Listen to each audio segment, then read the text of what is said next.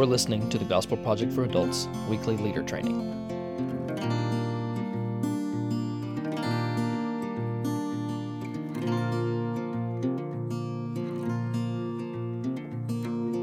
Welcome to this week's episode of the Gospel Project for Adults weekly leader training podcast. This is Daniel Davis. This week we are looking at Unit 15, Session 2, titled God's Judgment of the Nations. Over a century after Nineveh's repentant response to God's warning through Jonah, God gave Nahum a final word for the Assyrian capital.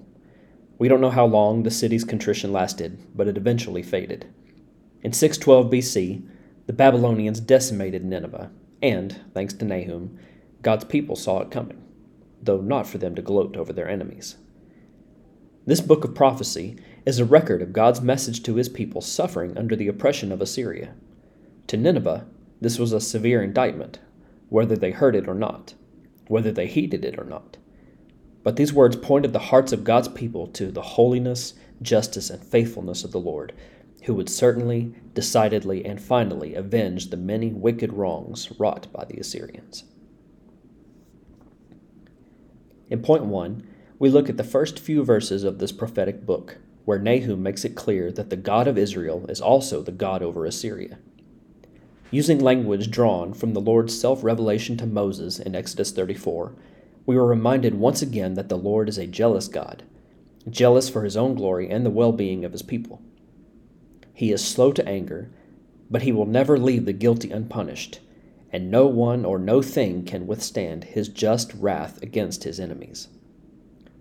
Take advantage of the first question under this point to emphasize that God's jealousy is a good thing. We provide some sample answers to the questions in the Gospel Project for Adults to help leaders prompt some responses from group members, but also to help steer the conversation in a way that keeps to the truth of the Scriptures. Point 2 focuses on a brief passage with 2 points. The Lord is a refuge for his people, for those who look to him for refuge and salvation, and the Lord judges his enemies, in this case, Nineveh. After reading the passage in point 1, we could come away with a touch of fear and an edge of doubt. The Lord will never leave the guilty unpunished? And who are we if not guilty? We deserve the punishment we have earned with our sin. We deserve the overwhelming flood and darkness Nahum prophesied for Assyria. But the Lord is good and gracious. He spares people from his wrath when they come to him for refuge, when they turn to him in faith. On this side of the cross, we see that God is both just and the justifier of sinners because of the sacrifice of Jesus Christ in our place. When we turn to Jesus in repentance and faith, we find him, God the Son, to be our refuge, bearing the brunt and weight of God's infinite wrath, so that we might be spared and blessed with eternal life with our good God and Father. In point 3, we see the Lord's wrath against Assyria in detail. The Lord is slow to anger, allowing for repentance and reconciliation, but his patience will eventually give way to judgment in the absence of sinners turning to him for refuge. Through this judgment, the Lord vindicates his holiness and justice, as all who see it receive the warning of God's righteous power. The final question under this point will help your group members wrestle with the role of believers in light of the promise of destruction upon God's enemies. Our role should be that of evangelists for Jesus Christ. Sinners under God's just condemnation cannot turn to Jesus for refuge if they don't believe in him through hearing about him.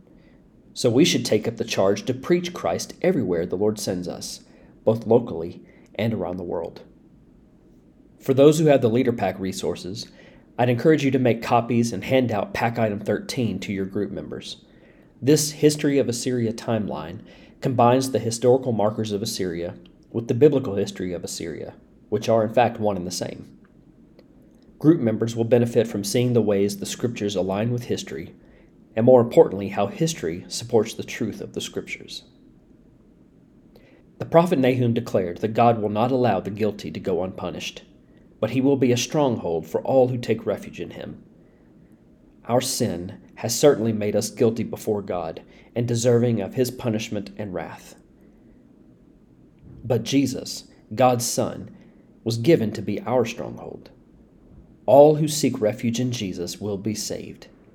This is cause for hope and peace for believers, as well as an overflow of boldness and compassion for believers to share this good news of salvation in Jesus with the world. Thanks for listening to this week's leader training for the Gospel Project for Adults. For more resources to help you focus your ministry on the gospel, please visit gospelproject.com.